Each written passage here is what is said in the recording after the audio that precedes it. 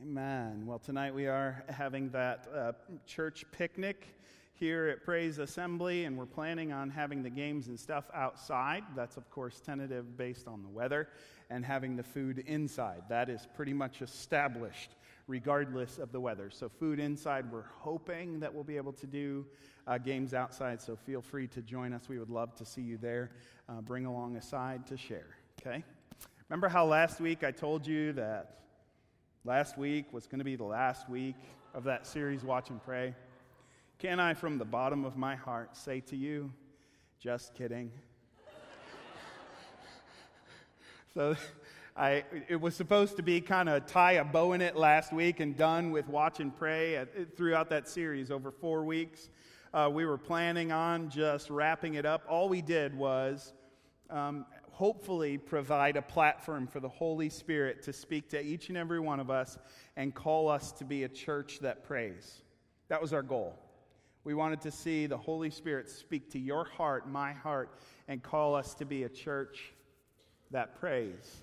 And I ask you to be praying over these next few months that the Lord would do exactly as He says in 1 Chronicles chapter 29, verse 18, and keep forever such purposes and thoughts, those things He's done in our hearts, and then direct our hearts towards Him. That's what I asked you to pray, and I know that you have been, believe that you're going to continue to do that. But we're not talking about just shooting off a quick prayer to God. The kind of praying that we've been talking about as part of this series is the kind of praying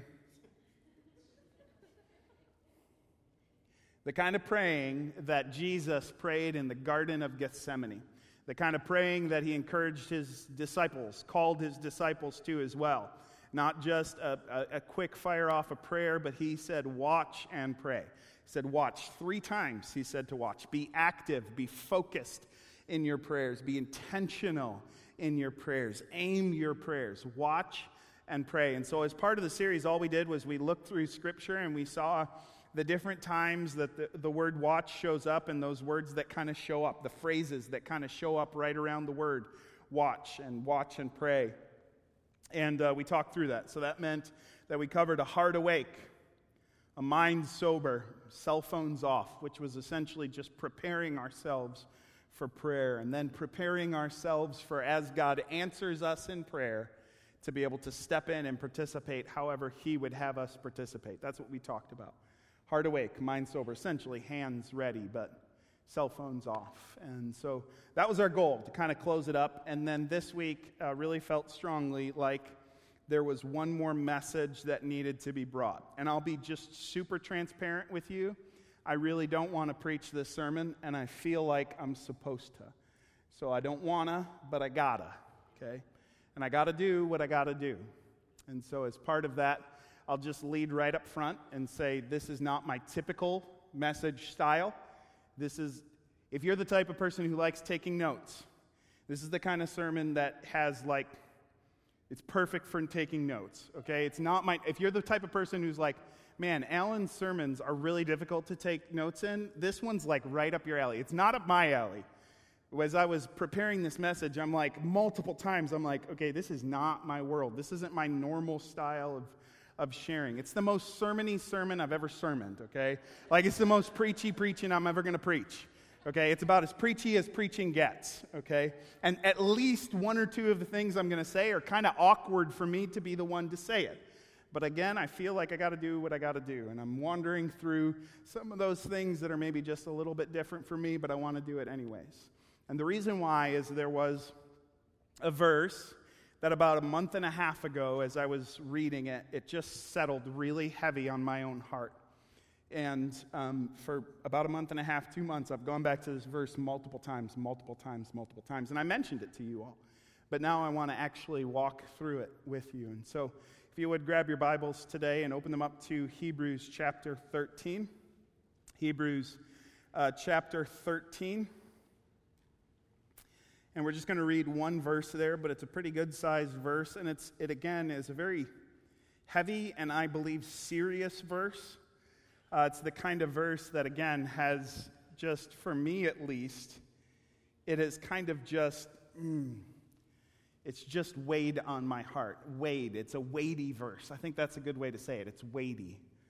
And it should be weighty for me, and it should also be weighty for you. It's Hebrews chapter 13, verse 17.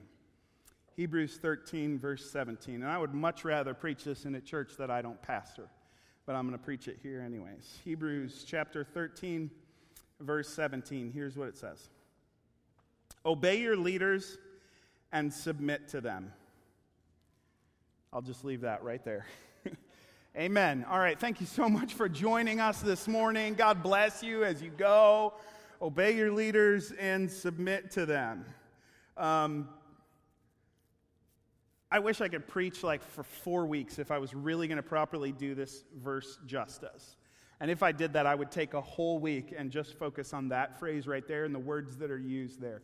Obey your leaders and submit to them is saying something that may be different than immediately what comes to your mind. What I would say about this portion of the verse is that it's really easy, I think, to fall into a ditch on either side of the road on this, okay?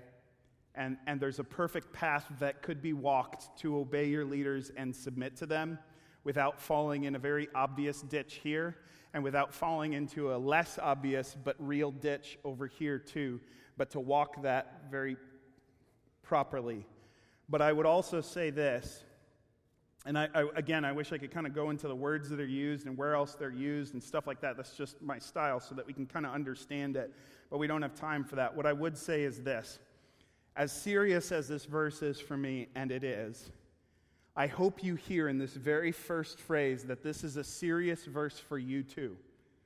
Okay? Because it says, do this for. Do this because.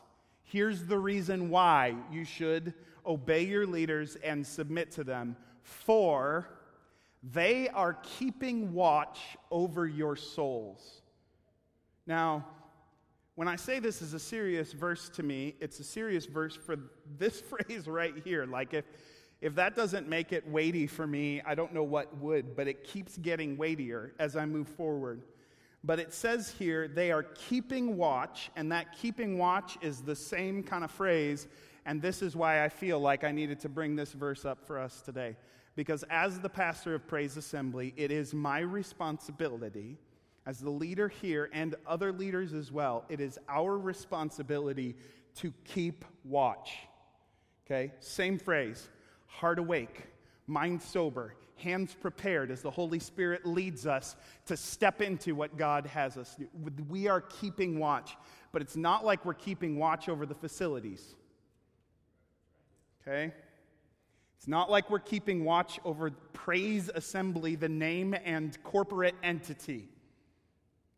There's a real weightiness to this because what we're keeping watch on behalf of, the word over there, it's a little deceptive, I think, and it's short and it's easy, but I'm not like a shepherd watching your souls, because I can't watch your souls. That's a chief shepherd job, and I'd love to get into that.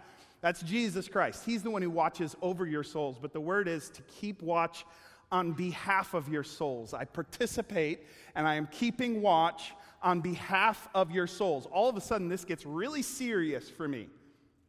And this is a passage that is a define the relationship type passage between a pastor and the church. And so immediately as I start reading, it's like, whoa, this is serious stuff that I've been called to do as the pastor of Praise. And it is not only serious for me, it's serious for you. And that's why it starts that way. But then it keeps going. For they are keeping watch on behalf of or over your souls as those who will have to give an account. So if it was serious for you at the beginning of the verse, here it gets really real for me. Because Scripture is super clear on this, and I take this verse seriously.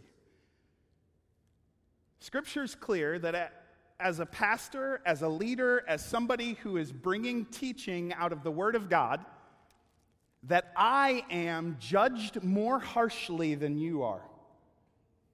That as a leader, my giving account is going to be more substantial than your giving account. Like when you stand before Jesus, you'll stand before him for 10 hours, and then I'll get up there and be grilled for 30. Like, seriously, I have to give more account than somebody who's just a member here at Praise Assembly. Transparently, that's what the Bible very clearly speaks on as a leader, as somebody who is a pastor. I give account for my decisions. I give account for the way I've preached. And I give account not just for the way I've preached, I also give account for the wisdom that I share and advice I share. That's heavy, okay? And that sets heavy on me. And so this is one of those define the relationship type passages which says, okay, you take this seriously, and pastor, you better take this seriously. Okay? For you hear that right off the bat. Obey your leaders and submit to them, for they are keeping watch over your souls as those who will have to give an account. Okay? But then it doesn't stop there. It says, let them do this with joy and not with groaning, for that would be of no advantage to you. So what this is saying is there's two ways we could go about this thing. I, as the pastor of Praise Assembly, you as a congregation here at Praise, and as long as you remain a part of this congregation here at Praise, there's two ways we can go about this. And one of those ways would be advantage to you, and one of those ways would be of no advantage to you. And that phrase, be of no advantage to you, doesn't show up anywhere else in Scripture, so I can't get a really good zero on what exactly that means. The closest we can find is there's a Greek farmer at one point who used that phrase, who was talking about his crops, and specifically wheat, and he said, I had some wheat which was strong and it was above and beyond, and then he had some wheat which turned out and it ended up being a little bit weaker. It didn't have the same advantage. Okay? So what this is saying is there's two ways we can go about this relationship, I as the pastor, you as the congregation. One of those ways would be of tremendous advantage to you, and one of those ways would be of no advantage to you. And what is the difference? Well, one way, I do this with joy, and the other way, I as the pastor do this with groaning and grumbling and sighing. Okay? And for me as a pastor, that's a heavy weight too. Because that means don't just do the responsibilities, but make sure you're doing it with joy. If you want this to be of advantage to the congregation, you need to make sure that you are doing this in such a way that it is joyful, and it's not like you're having to do it or you're doing it because it's required of you, and so you're going about it with groaning, but instead that I am doing it with joy. That's heavy. So that means I need to protect my joy, and I need to guard my heart, and I need to make sure that I've got my eyes fixed on Jesus Christ, the author and the perfecter of my faith, and that my mind is set on things above, and that it is the greater, the better, and the more abiding possessions that my heart is chasing after, and not the possessions that are immediately available here to me but pass away so quickly. So I've got to do that. But read that verse, because I started this sermon with it targeted towards me, keeping watch. But if you actually read the verse, who's it actually targeted at? You. So sorry for that. This verse has you straight in its crosshairs, because what does it say? Obey your leaders and submit to them, for they are keeping watch over your souls as those who will have to give an account. Let them do this with joy and not with groaning, for that would be of no advantage to you. What this is saying is, you help me do this with joy. Because if you don't, and if I do it grumbling, it will not benefit you. But if I am joyful as a pastor, it will be of tremendous benefit to you. Which means that you should want me to be happy. So, I'm serious, okay? This is serious. With everything inside of you, you should want me to be the happiest pastor in all of Springfield. You should want me to, and I think sometimes we think there's a huge difference between happiness and joy, and I think a lot of that is manufactured. I don't think it's really there, and I'd love to sit down with you. If you don't believe me on that, at some point we'll talk it through. But there's not that much of a difference between happiness and joy if you look at it biblically, okay? But apart from that, you should be seeking my happiness and joy as a pastor, because the more happy and joyful I am, the more advantage it would be to you. That's what this passage says. So you should want me to be the happiest pastor in Springfield. You should want me to be the happiest pastor in the Assemblies of God. You should want me to be the happiest pastor in the history of the church. Okay? Over the last 2,000 years, you should want me to be a joyful pastor. So what I'm saying to you is just this: make me happy. Help me help you. Make me happy. So here comes the most sermony sermon you've ever heard. The most preachiest you'll ever hear me preach is this: I am going to give you today 10 ways to make me happy. 10 ways to make me happy. So pull out those phones. Normally I want you to take notes. Today I really want you to take notes. Totally coincidental to the message, but I really want you to take notes as we go over 10 ways to make me happy as a pastor. Okay? 10 ways to make me happy. And we're going to be moving quick because we've got a passage of Scripture for each and every one, so I can't take forever on each and every one of them, but we're going to go through 10 ways to make me happy as a pastor. The first one's going to be in Philippians chapter 2, verse 1. Philippians chapter 2. So you can follow along on praise.fyi. Tap up those notes. Philippians chapter 2, verse 1 says, "So if there is any encouragement in Christ, any comfort from love, any participation in the Spirit, any affection and sympathy, complete my joy." Paul says, you complete my joy by being of the same mind, having the same love, being in full accord and of one mind. Do nothing from selfish ambition or conceit, but in humility count others more significant than yourselves. Let each of you look not only to his own interests, but also to the interests of others. And to that I would say, amen. Look to others' interests. It is so incredibly natural. It is so incredibly just ingrained in the human race. Like, I don't need to tell my kids, hey, look out to your own interests. It's natural for that to happen. And I regularly will sit with people who are looking out to their own interests, and I do not hold it against them because that is natural. It is totally supernatural to look to others' interests above yourself.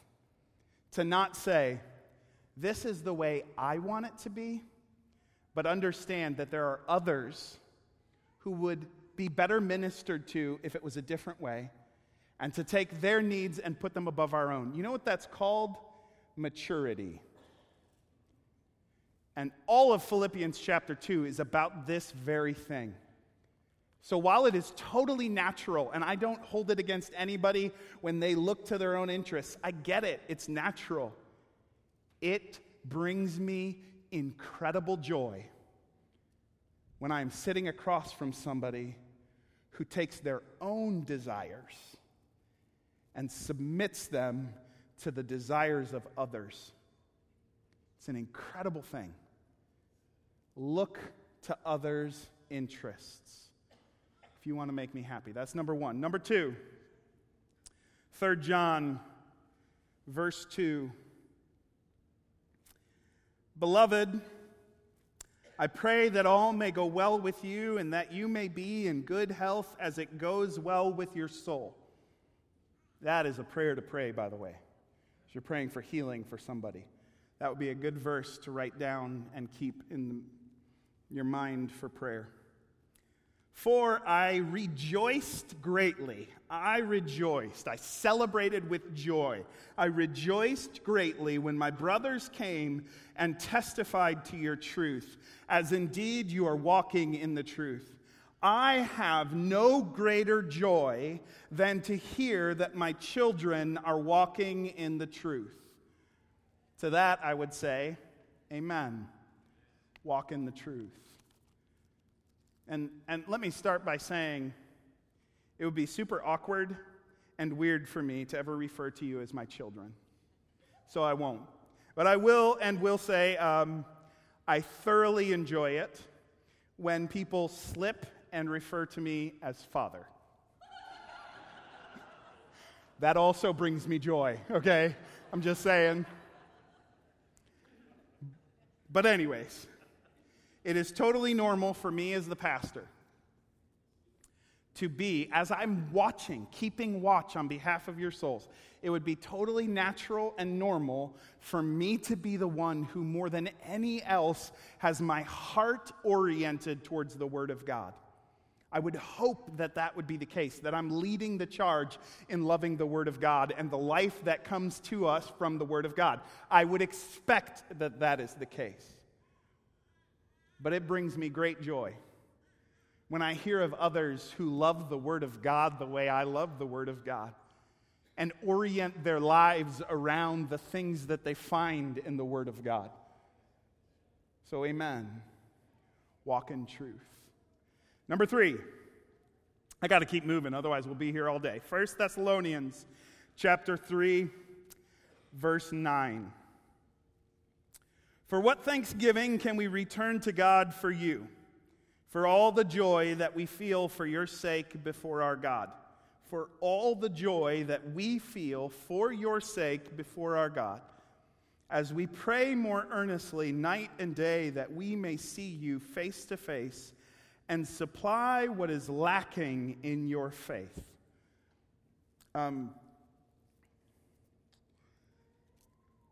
Scripture is clear that each and every one of us, God is still working on. Scripture is really very clear that each and every one of us are not complete until we stand before Jesus Christ, right? Because he who began a good work in us will carry it to completion to that day in Christ Jesus. Paul said, I press on to make him my own. He said that I want to know him in the power of his resurrection, and all who are mature ought think this same way. That's what Paul said. So we are all pressing forward. Jesus Christ, as we abide in him by the power of his Holy Spirit, is changing us and moving in us. And I think all of us are there. Only some of us know it. And I would say even less of us know where specifically those lacks are. This passage says, and I would say, amen, know your lack, says that one of the most joyful things to do is to supply what somebody is lacking. And so, if you want to bring joy to me, pray, because it is so easy to see a sliver in somebody else's eye, and so difficult to see the log in our own. So pray, oh God, lead me. Where is my lack? That you might work in me in order to change that. So amen. Know your lack. All right, we're going to keep pressing forward. We're on number 4, and that'll be in 2 Corinthians chapter 7, verse 9. 2 Corinthians chapter 7, verse 9. Which says, as it is, I rejoice, not because you were grieved, but because you were grieved into repenting. For you felt a godly grief, so that you suffered no loss through us. Verse 10, for godly grief produces a repentance that leads to salvation without regret, whereas worldly grief produces death. To that I would say, amen, repent quickly.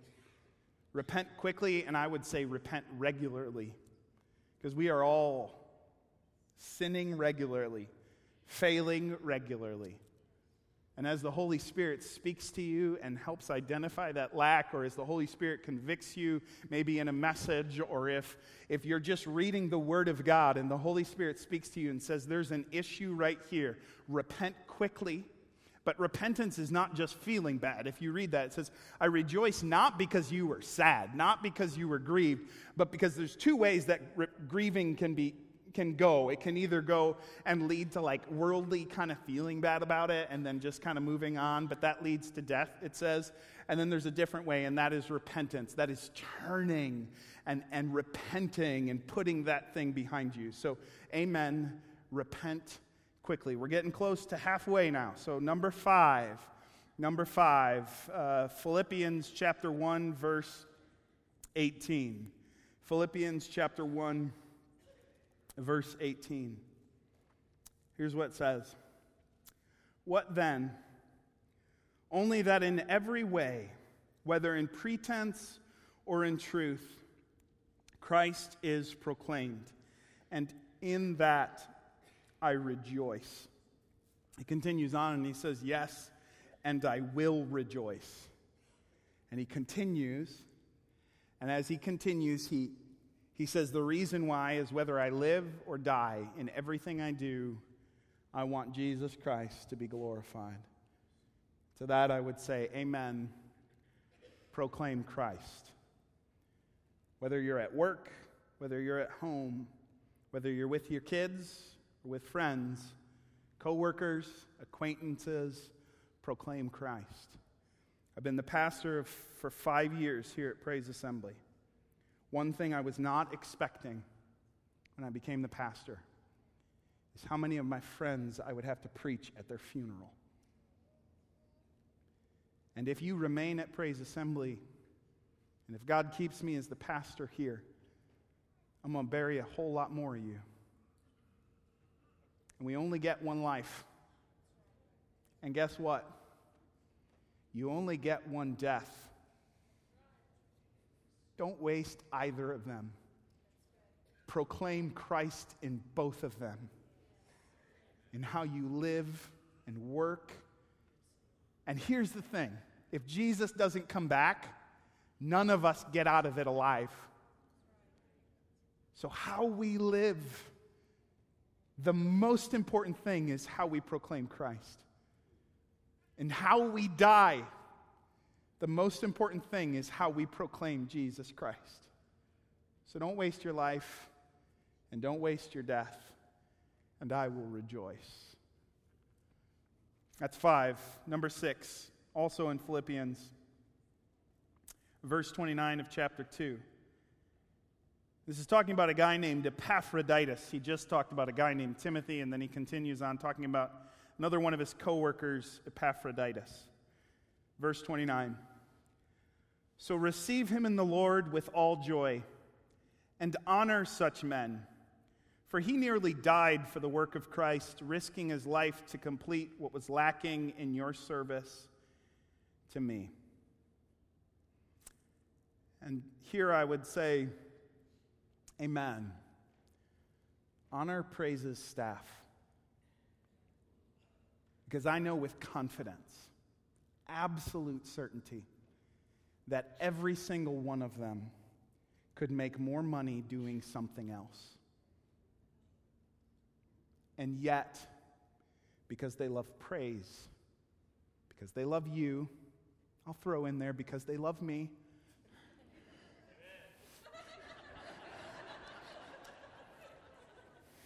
but ultimately because they love Christ, they aren't doing those things. They are here serving this church. Honor that, because that's a sacrifice. And I will also be transparent with you. I'm used to leading. I'm used to being the one out front. And I'm used to the fact that anytime you lead a congregation of this size, every single person in that congregation has at least one thing that they think that could be done better. And I'm okay with that. And it doesn't get to me. What I will say gets my goat every single time. 0 to 10 makes me angry is when people disrespect or dishonor the staff that God has brought here. Every time that gets me mad. So, on the flip side of that, the thing that brings me great, great joy is when I see them honored You want to make me happy, joyful. Honor those that God has brought to serve this congregation. Okay? Number 7, along those same lines, still in Philippians, along those same lines, I would say, verse 3 of chapter 1, I thank my God in all my remembrance of you, always in every prayer of mine for you all, making my prayer with joy, because of your partnership in the gospel from the first day until now. And there I would say, amen, partner with us. This is not a thing where those who are the paid vocational ministers here at Praise Assembly, their responsibility is to minister, and everybody else gets to enjoy. That's not the pattern of Scripture. That's not the pattern that was laid out for us for a church. The pattern is you do not outsource your ministry, but instead we equip you for ministry, and you are the ministers. Okay, that's the pattern of Scripture. So partner with us. Give financially to this church. If you are not tithing right now, that is the first thing you must begin to participate with the life of this church. If you are not tithing, you are not participating with the life of this church. But don't just give financially. Sometimes that's too easy. Give of your time and your energy and yourself to partner with us for the sake of the gospel of Jesus Christ. We're in this thing together, and it's a beautiful thing to watch and brings me great joy when I see the church partnering for the sake of the gospel. Okay? Number 8. Here I'm going to jump over to 2 Corinthians chapter 7, verse 2. Here's what it says there. We're almost done. 3 more. I got 7 minutes left. Number 8. Make room in your hearts for us. We have wronged no one. We have corrupted no one. We have taken advantage of no one. I do not say this to condemn you, for I said before that you are in our hearts to die together and to live together. And I am acting with great boldness toward you. I have great pride in you. I am filled with comfort. In all our affliction, I am overflowing with joy. To that I would say, amen. Love our families. One of the most unique things about being a pastor is what happens to my family biblically affects what happens to me as a pastor. And what happens in my home affects what happens on this stage. And quite honestly, I feel the weight of parenting and husbanding more than I feel the weight of pastoring. And if I have to choose between the two, I will choose family every single time. So, my kids are coming up on the teenage years.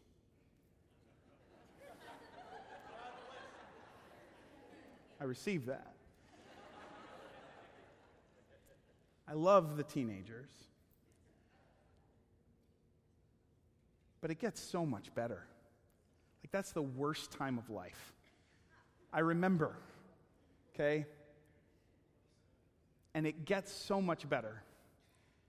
And my kids are going to fail, and they're going to make mistakes, and they're going to sin. And can I say that love covers? So I'm asking you to love my kids. Because some of those things will be very public that they do. And I would just ask that you would love them through it.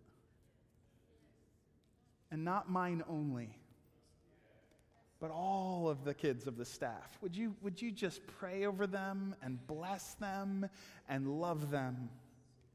Because as they publicly are the child of the pastor, or youth pastor, or kids pastor, or somebody who's on staff and worship pastor, or someone who's on staff, can I just say it's a difficult thing to be so publicly out there, okay? So just love them. Love them, love them, love them. And they'll bring me great joy. All right, number 9. I'm almost done now. Number 9, Romans chapter 15, verse 30. Here's what it says. I appeal to you, brothers, by our Lord Jesus Christ, and by the love of the Spirit, to strive together with me in your prayers to God on my behalf, that I may be delivered from the unbelievers in Judea, and that my service for Jerusalem may be acceptable to the saints, so that by God's will I may come to you with joy and be refreshed in your company. And to that I would say, amen. Pray with us and for us. Pray with us, for us. One of the best services you could offer to the pastors and to the staff here at Praise Assembly is to pray over that staff. Pray that we are delivered against the attacks of the enemy. Pray that our service, our ministry would be acceptable. And pray that we are refreshed.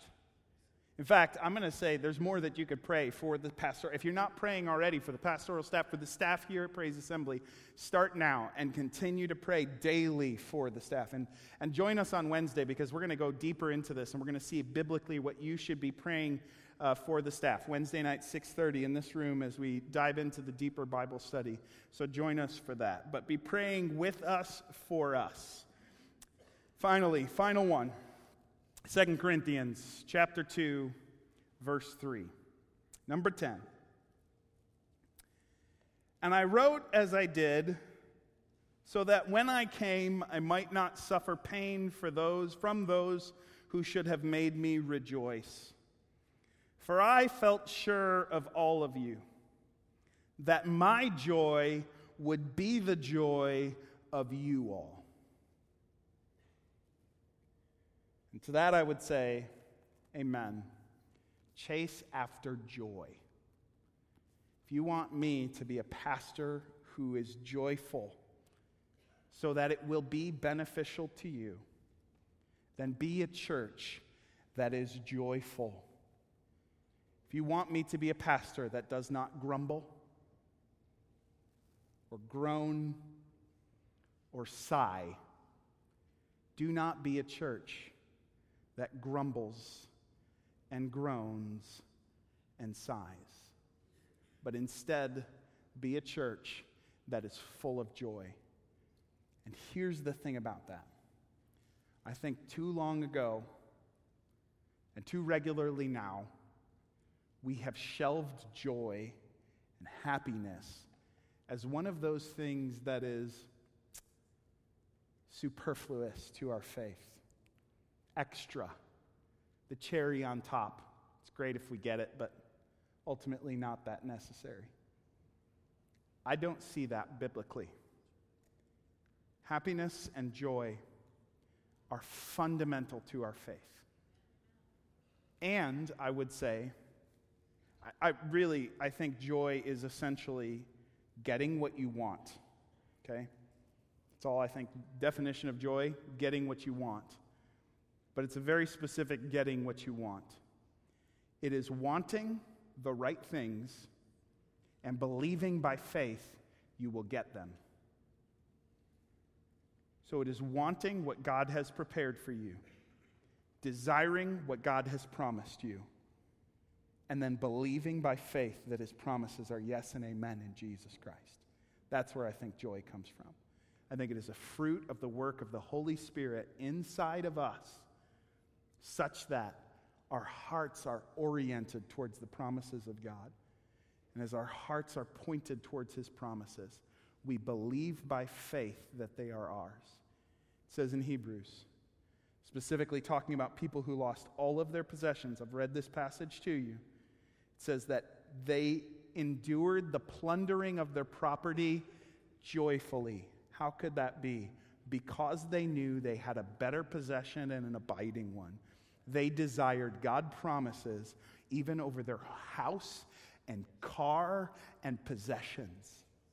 So want the right things above all, and then believe by faith that his promises are true. That's where joy comes from.